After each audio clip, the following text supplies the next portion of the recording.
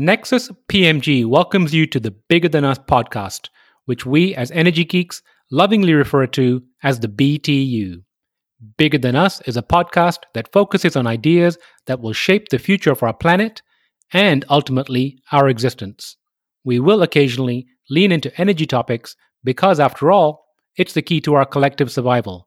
But we'll also explore other ideas and topics that we believe will have an impact that is bigger than us. And now, on to today's show.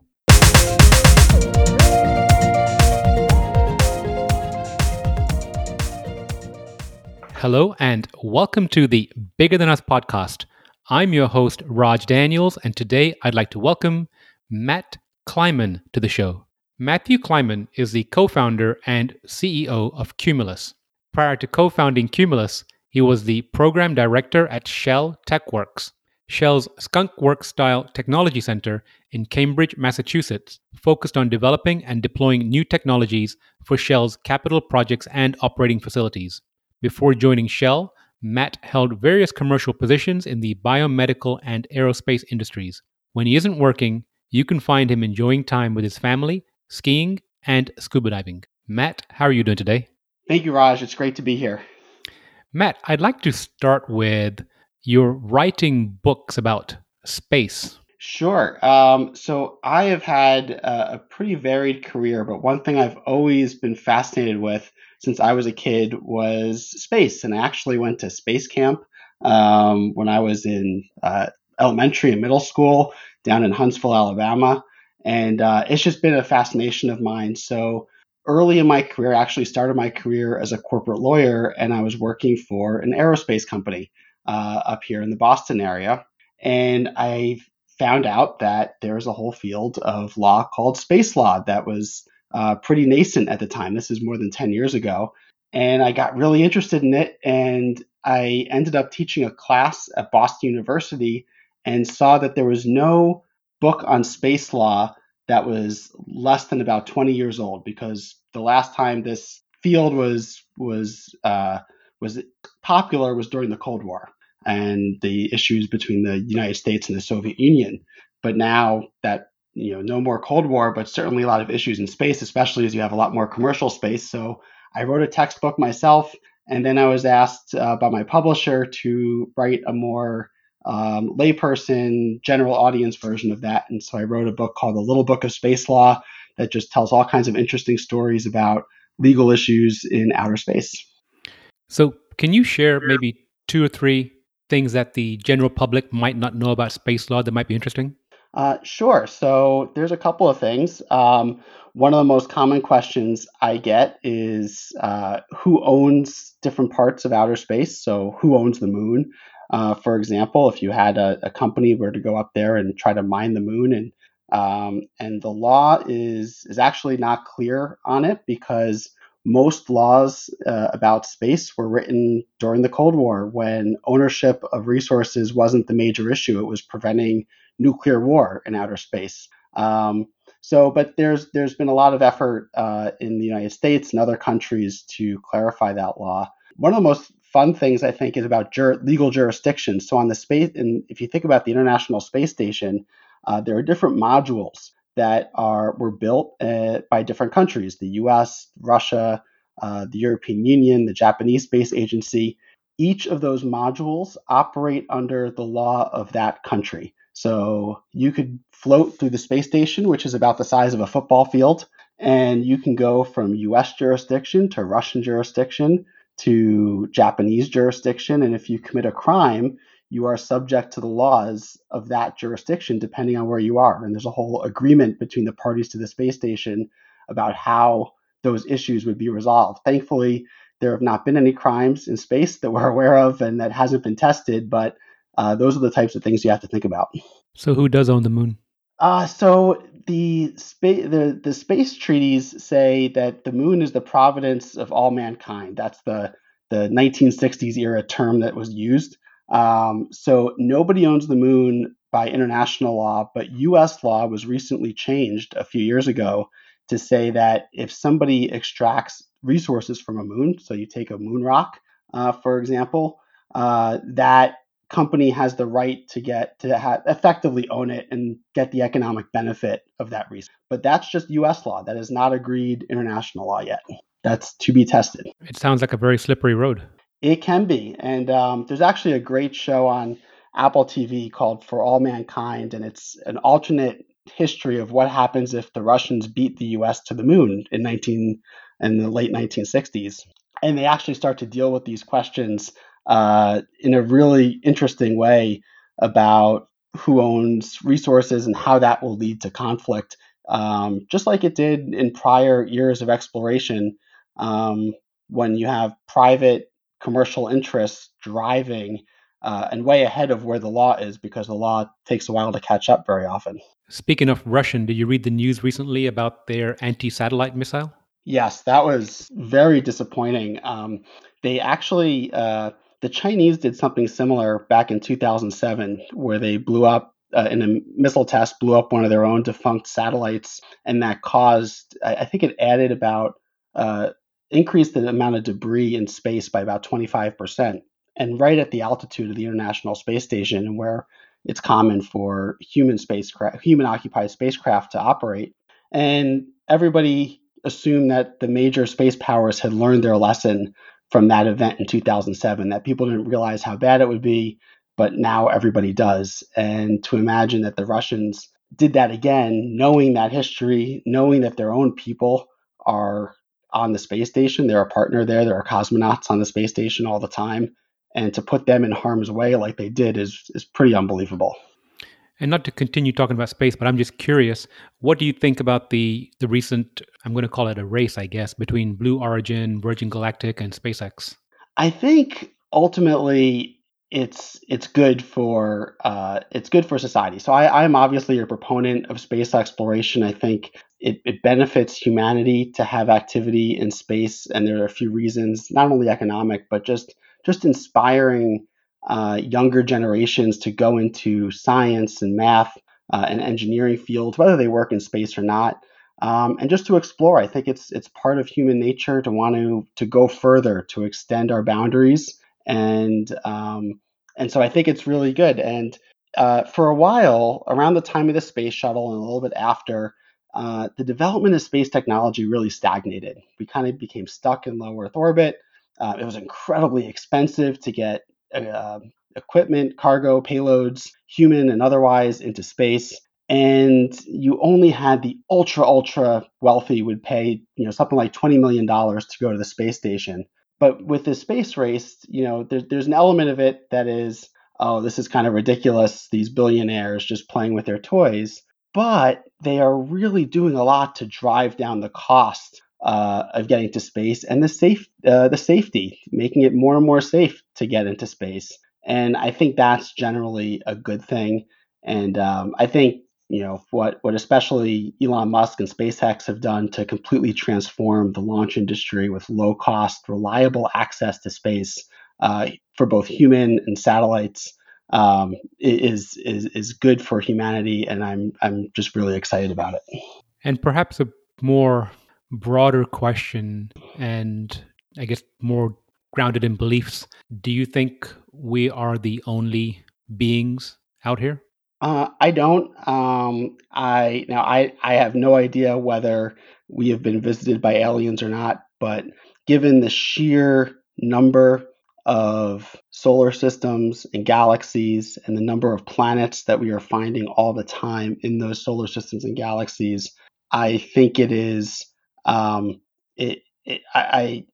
think it would be pretty arrogant to think that we are not, that there's no other intelligent life out there, that the only time it has evolved is here on Earth, given the billions of years and the millions of opportunities life has had to evolve. Now, whether it's intelligent life like we have on Earth for humans, I don't know, but I would not want to believe, and I find it hard to believe, that we are alone.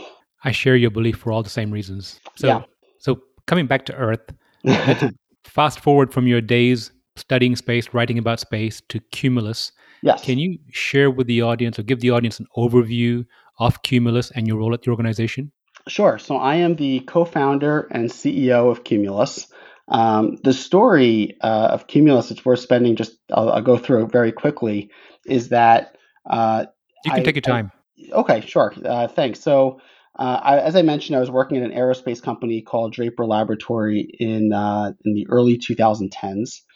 Shortly after the Deepwater Horizon disaster, a number of oil and gas companies came to Draper and said, we want to learn from aerospace how to build safe and reliable systems that operate in hostile environments, which the aerospace world, despite some very high profile disasters, has gotten very, very good at over the last several decades. So we started working with these companies on different projects, and eventually one of our customers, which was Shell, said to my partner and I, who were leading this effort, we'd like to, this is great what we're doing, but we'd like to really affect change, we need people to come in-house and start a center in-house that could help us really change the way we design and think about large capital projects and think about safety both for people and the environment.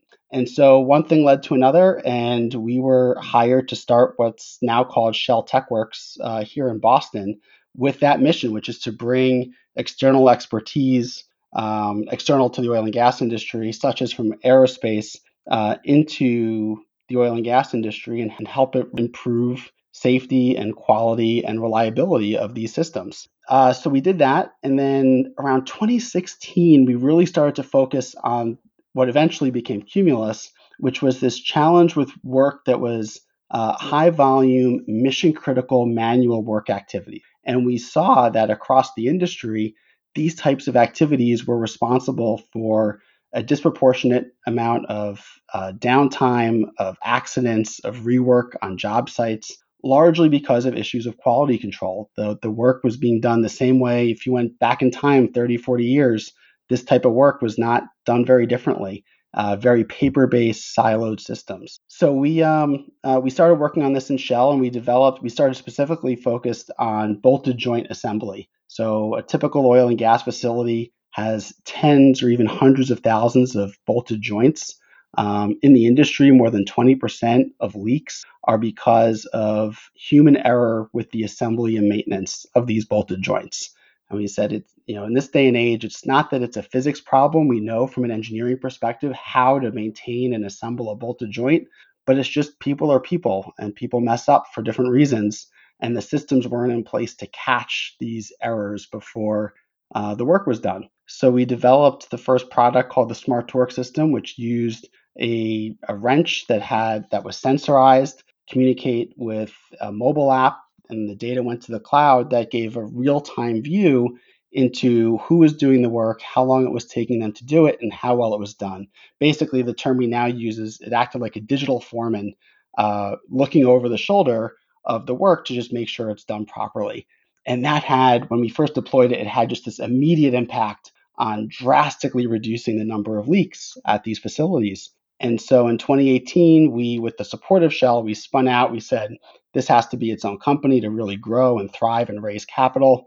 So we spun out in 2018 and have been building the Cumulus platform, first starting with bolted joints, but now we've recently expanded it to cover all kinds of mission critical manual activities like welding inspection, pressure testing.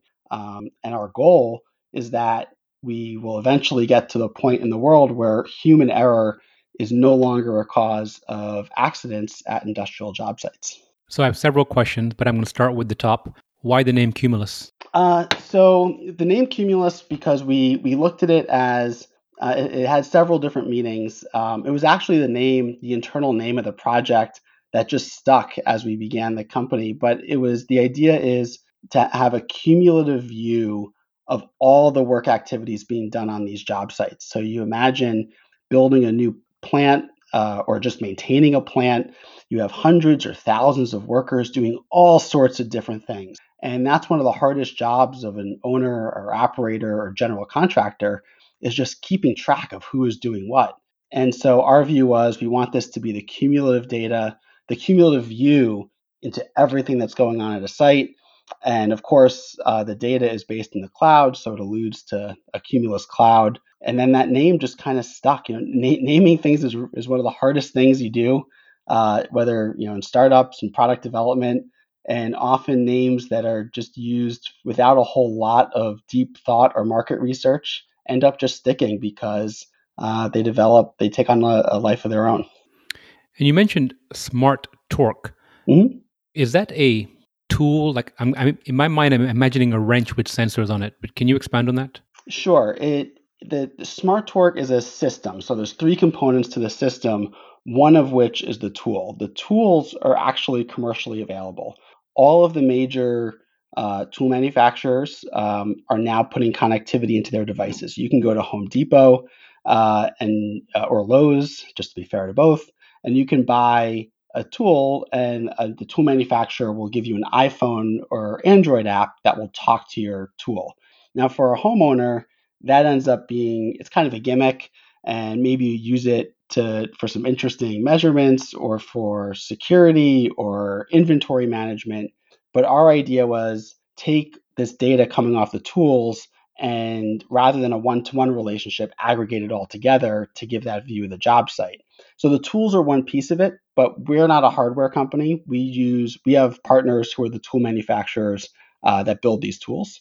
What we make is the other parts of the system. One is the mobile app that the workers and inspectors use in the field, and that's for iOS and Android. It's available in both app stores. And then we make the control center where all the data comes in and we provide analytics and reporting around the work activity based on the data we're getting from the field. Now, when you and I was speaking offline, we kind of both shared the idea that what you're doing is extremely needed, but in some sense, and I don't mean this in a negative sense, but it's boring, meaning that Mm-hmm. the idea of torquing joints or inspecting welding or pressure testing, it's not bright and shiny. It's not the next drone. Right. So, knowing that, how have you seen customers either accept or perhaps even push back regarding these? Great question, and you're exactly right. As we were talking about offline, there is a huge amount of attention in technology circles around leak detection and accident, at oil and gas facilities. But there's less focus on the boring part of actually preventing the leaks from happening in the first place, and that's where we come in.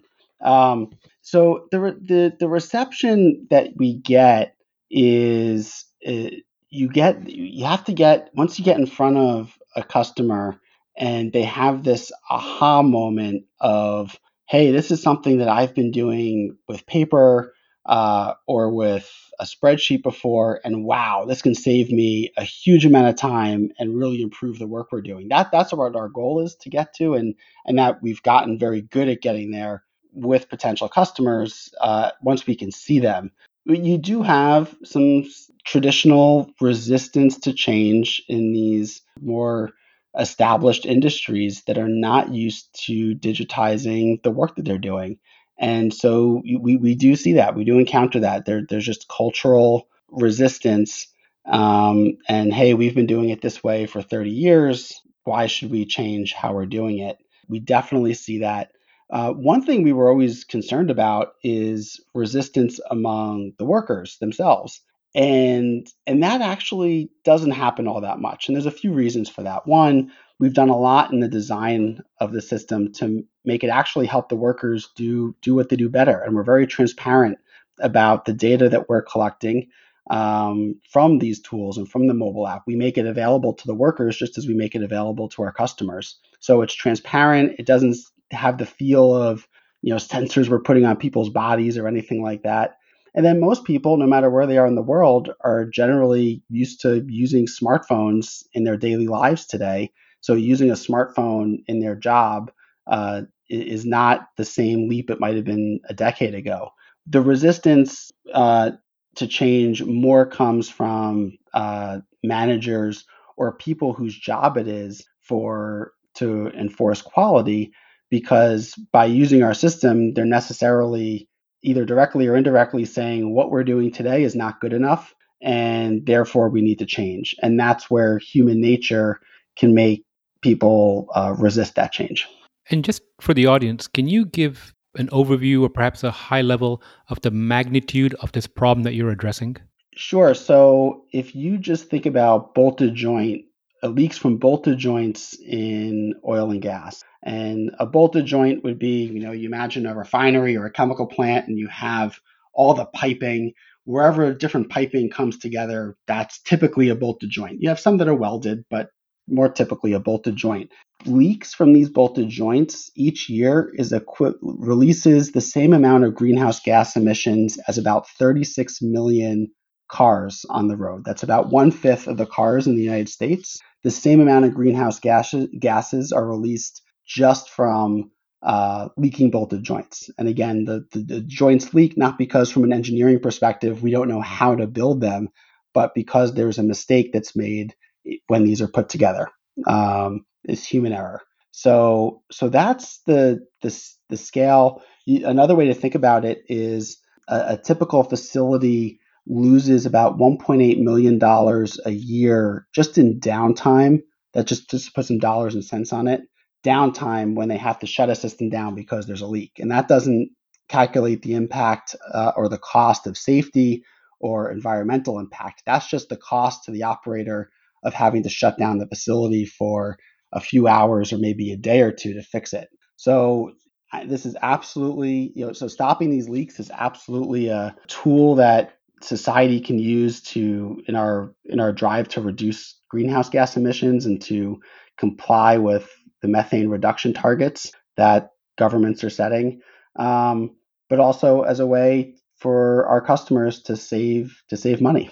I was going to mention that too. Just COP26 just finished last week, I believe, and I think there was a global pledge to reduce methane by 30% from 2020 levels. So I see what you're doing going hand in hand with that pledge. Absolutely. It's if we could stop all these leaks, it's the equivalent of converting a fifth of the cars, as I mentioned, the statistic in the United States, from internal combustion engines to electric vehicles. And we have to do all of the above, but this has to be part of it. And it's as we talked about before, it's not sexy. It's boring and in the weeds of work, but it's just as important as other things that we do to combat climate change. So, you mentioned it being, or we both mentioned it being kind of boring work, Mhm. foundational. You mentioned writing books about space earlier in your career. Sure.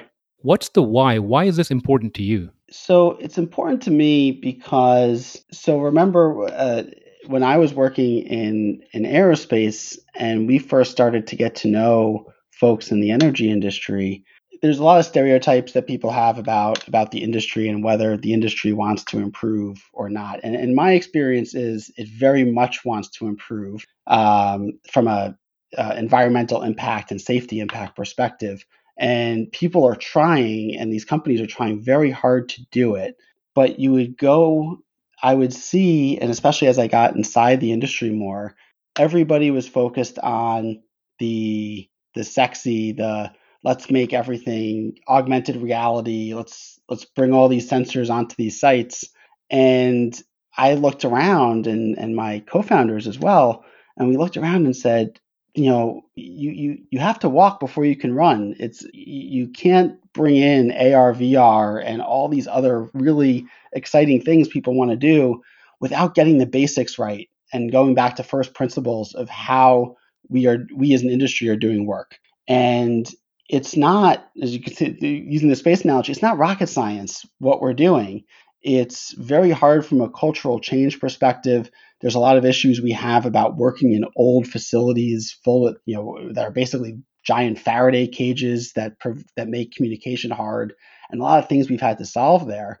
But the industry has to get back to first principles and and make sure that we're using the best available technology to do the jobs right in the first place before we can start to do these much more advanced things around data analytics and AR, VR. I mean, we saw it so many times.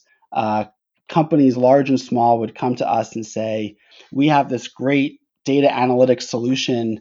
All you have to do is give us all your data, and we're going to generate huge amounts of value for you by whatever analytics. engine or AI engine that they had. And the problem is there was no data. These are older facilities, and there's very often they're not models. There's not connectivity. Record keeping can be very poor. And we saw that where the industry was going when it was talking about digitalization was it was looking at the sexy stuff. It was looking at the stuff that if the world was perfect and connectivity was perfect and everything else, yes, you can do it. But we really saw this opportunity to get back to first principles and have a huge impact on quality, safety, and environmental performance. And that's why we're doing what we're doing. Why is environmental performance important to you? Well, one is just a human and a member of society. I know that I very much believe in climate change and the science of climate change. And we have to be doing as a society everything we can to stop it. And part of it is converting to electric vehicles and things like that. But other things are preventing these mundane emission sources that add up. They may seem small individually, but they add up because they're happening all over the world. So that's part of it. But two is safety. It's not just about releasing methane and other gases into the atmosphere. It's the safety of workers. And I have seen personally incidents where you have a leak, you have a fire at a plant, and people get hurt. And these are all avoidable accidents. It's not something that has to happen. It's not something that is just a danger that's associated with the job. And if we can, in our way, make the work safer and make sure people go home without injuries at the end of each day, so they can go be with their families, that's really meaningful. And we just didn't see when we were inside. We just didn't see the industry and the supply chain focusing on these, as we've used several times, these boring problems enough and in a way that will actually make them better. And that's what we're trying to do. Now, earlier you mentioned walking before running. What have you learned on your journey at Cumulus? So a lot. I feel like I learned something new. I learn something new every day. On a personal level, I would say, before starting Cumulus, I never held a sales role before, and now I'm selling all the time, whether it's to customers, to investors, to job candidates. I'm even selling right now. So that's from a personal growth perspective of, I had managed people before, but doing this job with a startup has been a huge learning experience for me. And then from a business perspective, I think learning how to design a system that makes workers not only accept the technology but be eager to use it and helping them do their job better has been a learning journey for us. Most people just assume that workers are going to resist new technology.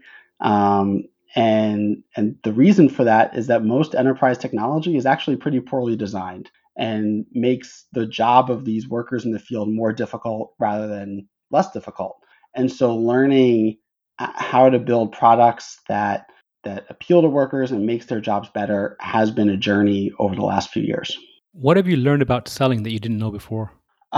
Pretty much, pretty much everything, but a lot of how to position products, how to listen more than I talk. And I know on a podcast environment, my job is to talk and tell our story and have the conversation with you. But in a sales role, so many people go in with whatever their pitch is, and this is whether you're selling to a customer or an investor in a company or a job candidate, all those categories. Learning how to listen and be an active listener for what whoever you're selling to wants, and using that to better either be able to position your solution for them, or sometimes say, look, I don't think this is the right fit based on what you want, and be able to say that and be comfortable saying it, because it doesn't do anybody any good if you just push something on somebody and have some magic that gets them to say yes, and then it doesn't actually help them at the end of the day.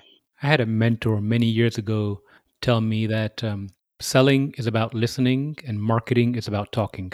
Exactly. That's exactly right. So, podcasts like this is for, marketing from my perspective, but this isn't selling. And I think your mentor is 100% correct. And that's a very valuable lesson that I would have liked to learn earlier and have a mentor that helped, but it's something I've learned over time. So let's move into the future. Mm-hmm. It's 2030. If Newsweek, Fortune, Fast Company, pick your publication, were to write a headline about Cumulus, what would you like it to read? I would like it. Oh, that's a good question. I would like it to.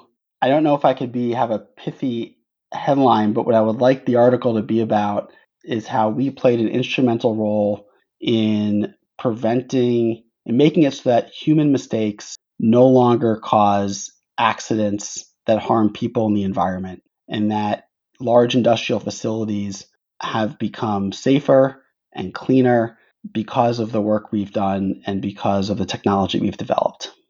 I really like that sentiment because I feel like often companies like yours are the unsung heroes. We go through life on a daily basis. Everything just seems to work until it doesn't. Yep. And earlier in our conversation, you did mention the Deepwater Horizon. I'm just personally curious, what was the reason for that accident back in 2010, I believe? Sure. There were a number of different failures. So when you have major accidents like that, whether it's oil and gas or an airline crash or something, it's usually not just one thing that causes it. It's error compounded on error compounded on error. Usually some sort of mechanical failure combined with humans not reacting to that failure in the right way. There is actually the government, there was a government commission that put out a report about the Deepwater Horizon that I would recommend people look at. You could, Google U.S. government Deepwater Horizon accident report. That was written in a very readable way and is really interesting. But basically, that's what happened. They had what's called a pressure kick, which caused which happens sometimes when you're drilling wells in oil and gas. And then there was just a series of bad decisions that were made by a number of different people and different companies that were involved. Ultimately, it's known as the BP disaster because it was a BP rig, but there were contractors involved in the cementing, in doing the drilling, in reacting to it, that one bad decision compounded on another bad decision, and the technology wasn't there to help counteract the human error, and that's why you had the problem. I appreciate you sharing that. Now, my last question, and this could be professional or personal, but if you could share some advice, words of wisdom, or recommendations with the audience, what would it be? So one of my favorite posters that I've had on my wall since college is a picture of, it's 4 fighter jets in formation, and the motto on the poster is lead, follow, or get out of the way. And I've always tried to keep that in mind in any organization that I've been part of. Sometimes we need to be leaders. Sometimes it's better to let other people lead and just be a supportive follower.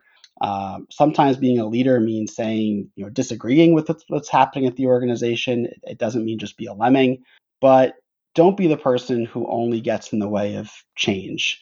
The world is changing incredibly fast, and we all have our part to play in adapting to that change. And just know, be a leader, be a supportive follower, but you just don't want to be the person who gets in the way. And that's the advice that I've always taken for myself, and that I impart to my team as well, and my expectations for the team at Cumulus and every other organization I've been privileged to lead. Well, Matt, I appreciate that. And I think lead, follow, or get out of the way is a great place to end. Appreciate your time today. Look forward to watching the continued growth of Cumulus and catching up with you again soon. Thank you, Raj. This was a great conversation. Thank you again for having me, and look forward to catching up again. Thank you, Matt. Thank you for listening. If you like our show, please give us a rating and review on iTunes. And you can show your support by sharing our show with a friend or reach out to us on social media where you'll find us under our Nexus PMG handle.